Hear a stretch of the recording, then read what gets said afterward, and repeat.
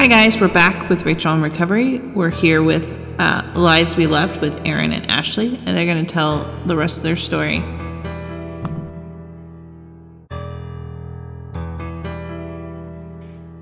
How has this impacted your dating life? I would like when you were dating. Yeah, I mean, I would say for me, before I really came to terms with any of my abuse, I had severe trust issues and I had severe, rejection issues. Like, I was very butthurt all the time when a guy didn't want to, go out with me. Where I just felt like that he wanted me just for sex or, stuff like that. So I definitely felt, but a lot of trust issues and a lot of projecting, projecting my feelings onto the person that I was with. But I didn't realize it then. For me, I guess I would say I was very sexually active, even though I didn't feel any pleasure. Okay, maybe I felt like 2% pleasure from any sexual activity I had. You can give a percentage? Yeah, it was that bad. How do you measure that? I just remember all of the times, just lay there like a sardine or you're just like, yeah, I know. Quite the visual, huh? So I would say that I definitely initiated sex. People, I guess, would say if they didn't know which no one knew how I was feeling. I didn't even know what I was feeling. I guess to the outward eye, it looked like I was promiscuous or whatever, but I It's because you was were. really. No, I'm just kidding. So yeah, I think I just I engaged in sexual activity a lot. And looking back now, it's because, well, one, I was trying to figure out, I was trying to get someone to like me. You were And trying to get up to 90% and not 2%. I was trying to get up to 5%. No.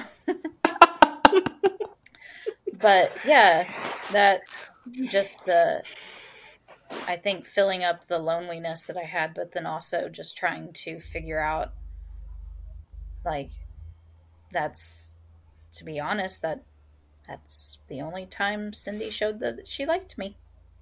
And now I didn't know that back then, but seeing it now, I can see all that in play.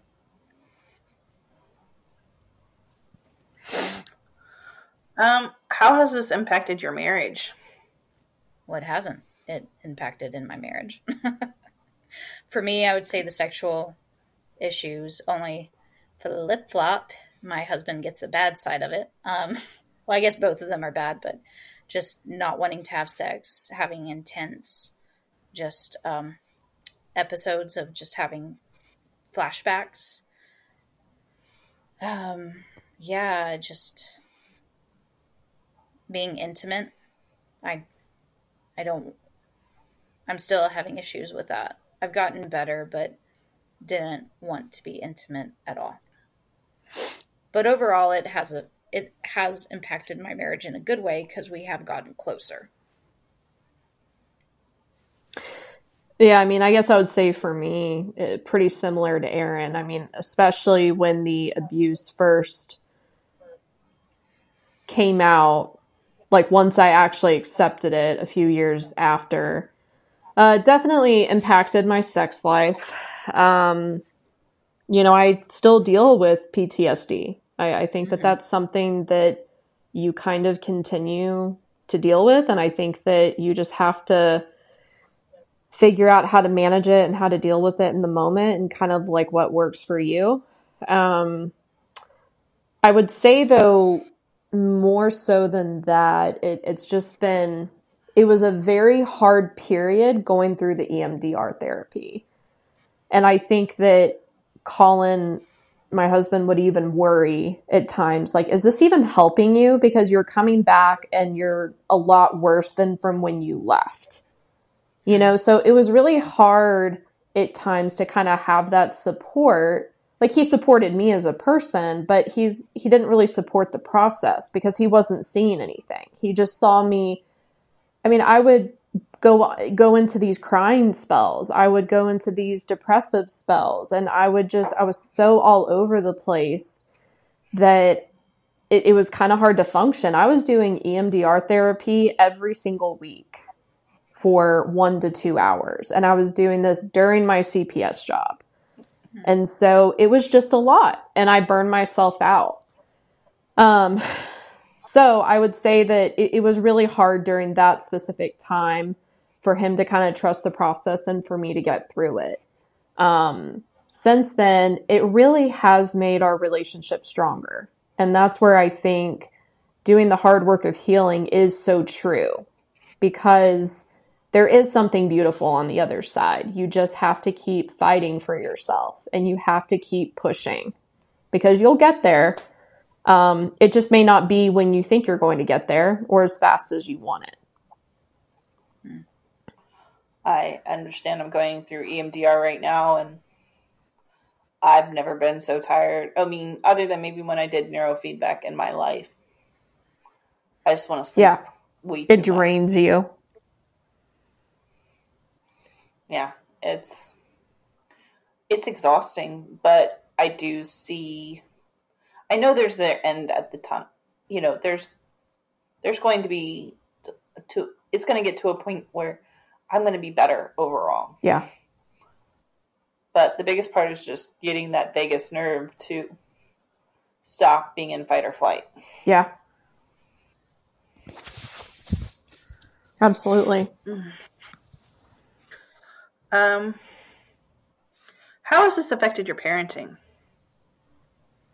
Ashley, how has it affected your parenting? Well, with my 5 kids that I don't have kids. And as a matter of fact, I think that that's a huge reason why I think I've been scared for a really long time to have kids. I mean, first of all, I like not having kids right now. I've been married for, this year will be 7 years, and it's, you know, and I'm not going to lie, the first several years of our marriage was just shit.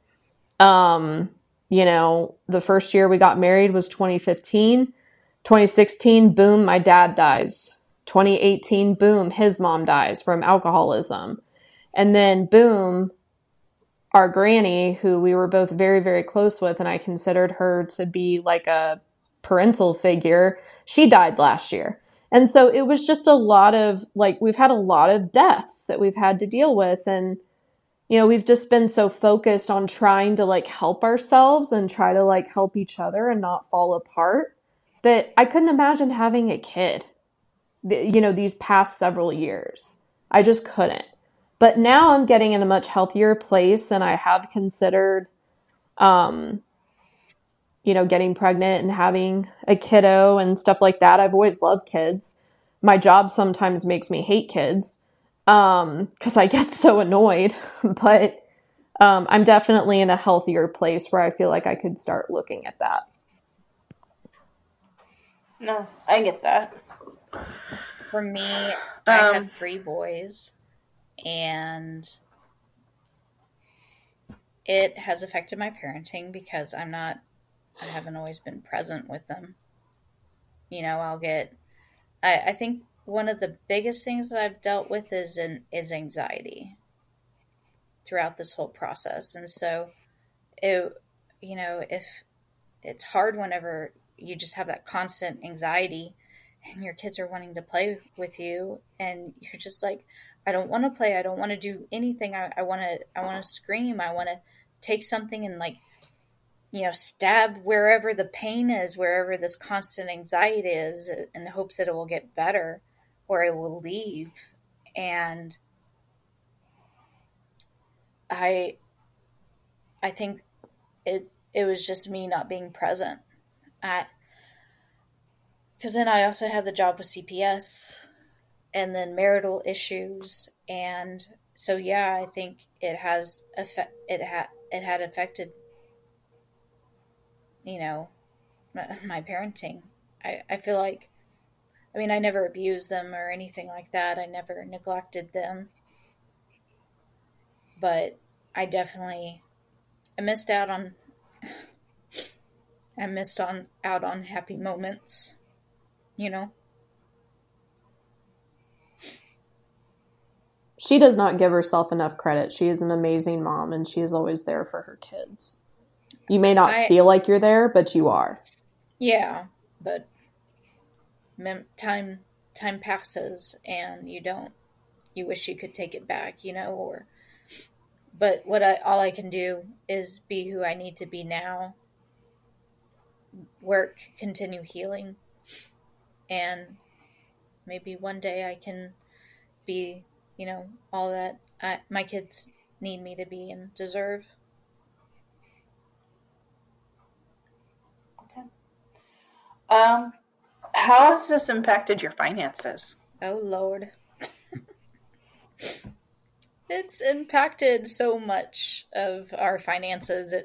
It's not even funny. It's crazy how much money EMDR therapy has cost, how much vitamins cost to keep up with your, you know, adrenals when you have adrenal fatigue, or, you know, you do this, you do that, someone suggests this, you try that.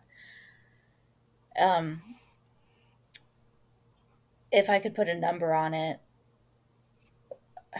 I feel guilt because I'm just like, our family could be going to Europe. Maybe I feel like once every year or something like that. I don't know.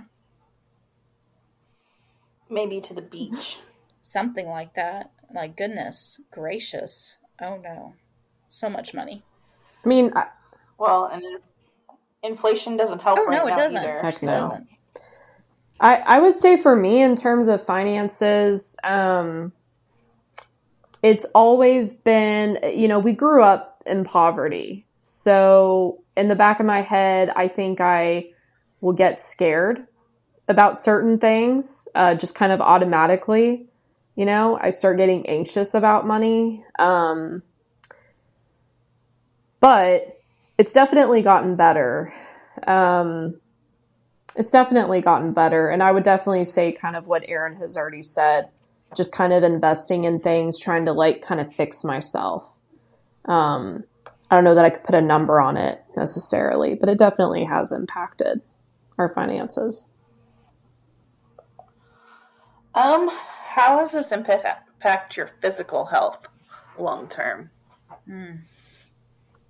I don't have a doctor's seal of approval on this statement, so there's that.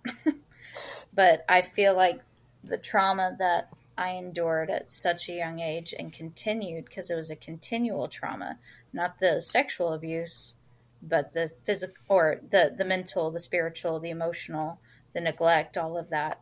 You're in hypervigilance, like your body is in fight or flight all of the time. And that plays, I mean, maybe for some people it's okay, but for me, it was so hard on my body. It's to the point where I can't eat a lot of food, like different foods. I should be more diligent and stick to a certain regimen of how I eat, but I don't always. I don't know what I'm going to do with this holiday season coming up, but I feel like I get sick a lot more than a normal person. And I feel like I've always been like that, though. And then also like just brain fog, things like that. Hormones. I think it's played a huge factor in my health. I would say for me, in terms of physical health, I would say that it was probably worse when I was a young adult. Jeez, that's so crazy. I'm almost 30. I feel so old, even though I know 30 is not old. Anyway, whenever I was younger and I lived with Rachel, I was constantly on the go. And even though I would sleep, and I've never really had issues sleeping, I was constantly exhausted because I was always on the go and I never gave my body a chance to relax. I couldn't really just sit down and watch a movie or watch some TV. I always had to be doing something, just very restless. I'm not that way anymore. You know, that's definitely changed, especially through doing healing work. But now I definitely have a better concept and a more healthier way of taking care of my body than I did before, because I recognize when I need to slow down. I recognize when I need to step back and, you know, if I need to just veg something, you know, having grace on myself to do that. Okay. How has this impacted your social life? I think I say awkward things.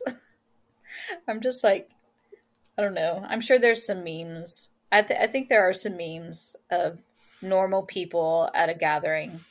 How are you doing? How's the weather? Me at a gathering. Tell me about your childhood trauma, you know? So I think I say very awkward, random things. And the people who are meant to be in my life, they're in my life. And the people that I ran off, well, they weren't meant to be in my life. So there's that. Yeah, no, I can relate. And I think it depends on where you are in your healing process with that, too. I mean, I don't just go out and say my mom molested me, blah, blah, blah, you know. But I think, you know, and also my dark humor. I made a joke about my dad dying, you know. No, that's who I am. I say things like that. I'm not for the faint of heart. I can relate. I don't know if you've ever read The Courage to Heal. Yes. I struggle socially because, I mean, not with like everyone, but I struggle with certain people that make me feel like that they're not like being real. And I'm not saying that everybody needs to divulge their personal history to me or anything like that. It's just sometimes I'm around people and I just get so uncomfortable because it feels so inauthentic, you know, and it doesn't feel real, and it just feels so fake. So I think I sometimes have a hard time not saying that I'm always, you know, I'm not perfect by any means, but you know, it just, sometimes I feel like I'm not even talking to people because they just act like that they have everything together. And you're like, listen, I know that ain't the truth. I mean, I know everybody has stuff. So I would say that that's probably one thing. And then the other is like when people kind of say like, oh, I bet, you know, your mom or dad this. And then it's like, should I even say anything? Like my dad's dead, you know, and our birth mom, we don't even communicate with her. And here's why. Like, it's kind of a weird, you have to kind of like pick your moments, I guess. No, I get it. My mom is dead and my dad I don't talk to. So I have opposite parents, but same or similar situation.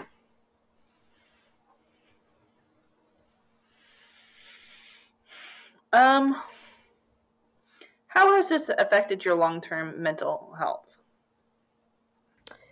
I would say for me, it's affected my mental health long-term in a very positive way. Not only have I done EMDR trauma therapy, and I've worked with, I've been working with the, you know, spiritual mentor, but in addition to that, I've been really looking at just some basic concepts that I feel like I struggle with, which is like self-esteem. So I ordered myself this self-esteem workbook, and I've been doing a lot of it by myself, and it's dramatically helped me.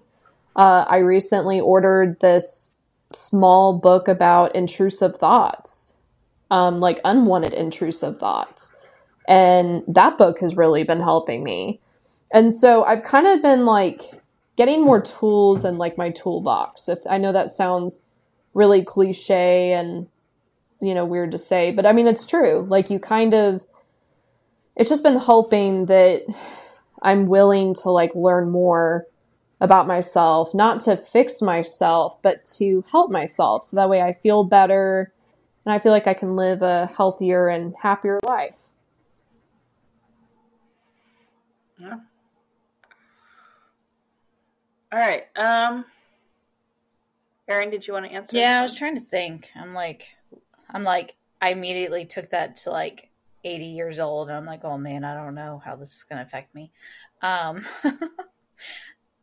think my mental health, obviously, lots of anxiety, and I think anxiety was the thing I dealt with the most. It wasn't even depression. I had waves of grief, the stages of grief and everything. But it was more of just constant anxiety. And so that made my sleep worse. It made everything worse. So I would say like the anxiety really affected me. Okay. It made me shut down a lot too. So do you guys remember the grooming process? I was pretty young. So for Ashley, so I don't know. I do have certain memories. And I know that certain words were said, but I do not have a specific thing that I can recall besides certain words that were said. And it was the only time I was led to believe, I think that's what affection was. Yeah. From her. Because I never had that. I never showed that affection to anyone, I don't believe. And no one else showed that affection to me, but it was only through her. Because she was very cold throughout everything. Yeah, I mean, I truthfully don't remember the actual process, but because like what Erin just said, I mean, she was so cold. So, I mean, it was so confusing. It's like one minute she wanted something to do with you, and it was obviously abuse. And then the next it was, I don't want anything to do with you. I'm going to lock you outside of the house and you need to be gone all day. You don't even have shoes on. So that's what I remember. I don't totally remember the full-blown grooming process. It was always about her. Everything was about serving her, quite literally. Even if she was in bed, we had to serve her breakfast. So it wouldn't surprise me if there wasn't even a full-blown like grooming process, if it was maybe like broken up.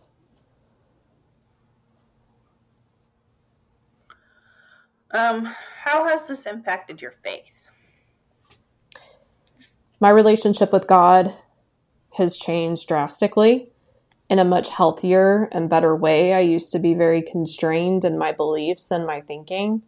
And over time, I have really developed a very cool and personal relationship with God. And he's been able to show me things and take me places that you can't make up.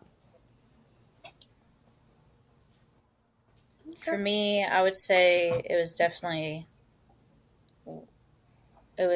just this. Well, God was always like bipolar to me. If you read the Old Testament, you're like, what the heck are you thinking, dude? You're, like, okay, I guess I have to love you because if I don't, you're going to smite me or, things like that. And then even reading the New Testament, you're just like, okay, like Jesus was someone I could always get behind. And so it was more like, I like Jesus. I didn't understand him that much, but I did like him. But when all of it came out and the more I got into this, it's very stagnant, honestly, of just questioning the world, questioning why evil people live. Why do good people die? Why do good people get harmed? Why do evil people do the thing that they do? Why doesn't God intervene? And it wasn't even just like me that I was asking, like, God, why did you allow this to happen? It was working with kids in CPS. These are small children. Why are you allowing anything like that? And then the concept of, well, he's a loving father. And I'm like, bullshit. I'm a loving mother, and if someone was hurting my child, I'd take the person out. I'd be behind bars, you know? And so that, like, questioning who God was. There was so many times where I would just yell and scream. I'd just be in my car. I'd literally just drive in my car, and I'd be screaming and cussing at God. And I didn't care. I didn't care. I was like, you can effing handle this, so I know you can. And so it was like anger, just anger upon anger. And then through the inner healing, realizing my eyes and honestly my heart being opened to the fact that he is loving. And I can't answer all the questions that I have, but him showing me that he actually does love me, and that his heart broke when the people that he created did that to another person that he created. That, and just honestly knowing that God wasn't displeased with me. He wasn't, because that's something that we grew up, the spiritual abuse. God was always angry at us. And just that realization. So my faith has gotten a lot stronger today because of what I've gone through. Yeah, I went to a church once, and one of the things that we would recite was, God is not angry with you. God is not mad at you. And I think that really helped me. The other thing is it's okay to yell at God. He can take it. Yeah. And I think we have to remember that. I mean, especially when we're hearing about this or working in it or working through our own trauma, is, God can handle us yelling at him or being mad at him or asking a lot of complicated questions. So, yeah. All right. Was there anything else you guys would like to add? I mean, I thank you so much for having us on. I've listened to quite a bit of your episodes, and just, I think it's incredible that other people have, you're allowing, you're giving space and a platform for people to just be honest and share their stories. And I think that is something that we need more of, because it's in our own stories that we can find freedom. Mm-hmm. And listening to other people be vulnerable, even though it might hurt and it's painful, it helps a listener. Like, there's been a few things that I've gotten from listening from your podcast. I remember one guest in particular, he talked about, I believe he has a website, and he helps the spouses, the partners of the survivors, of the childhood survivors. And that really just put it into perspective for me, for my husband. And so just hearing other people share their stories is just pivotal in a person's healing.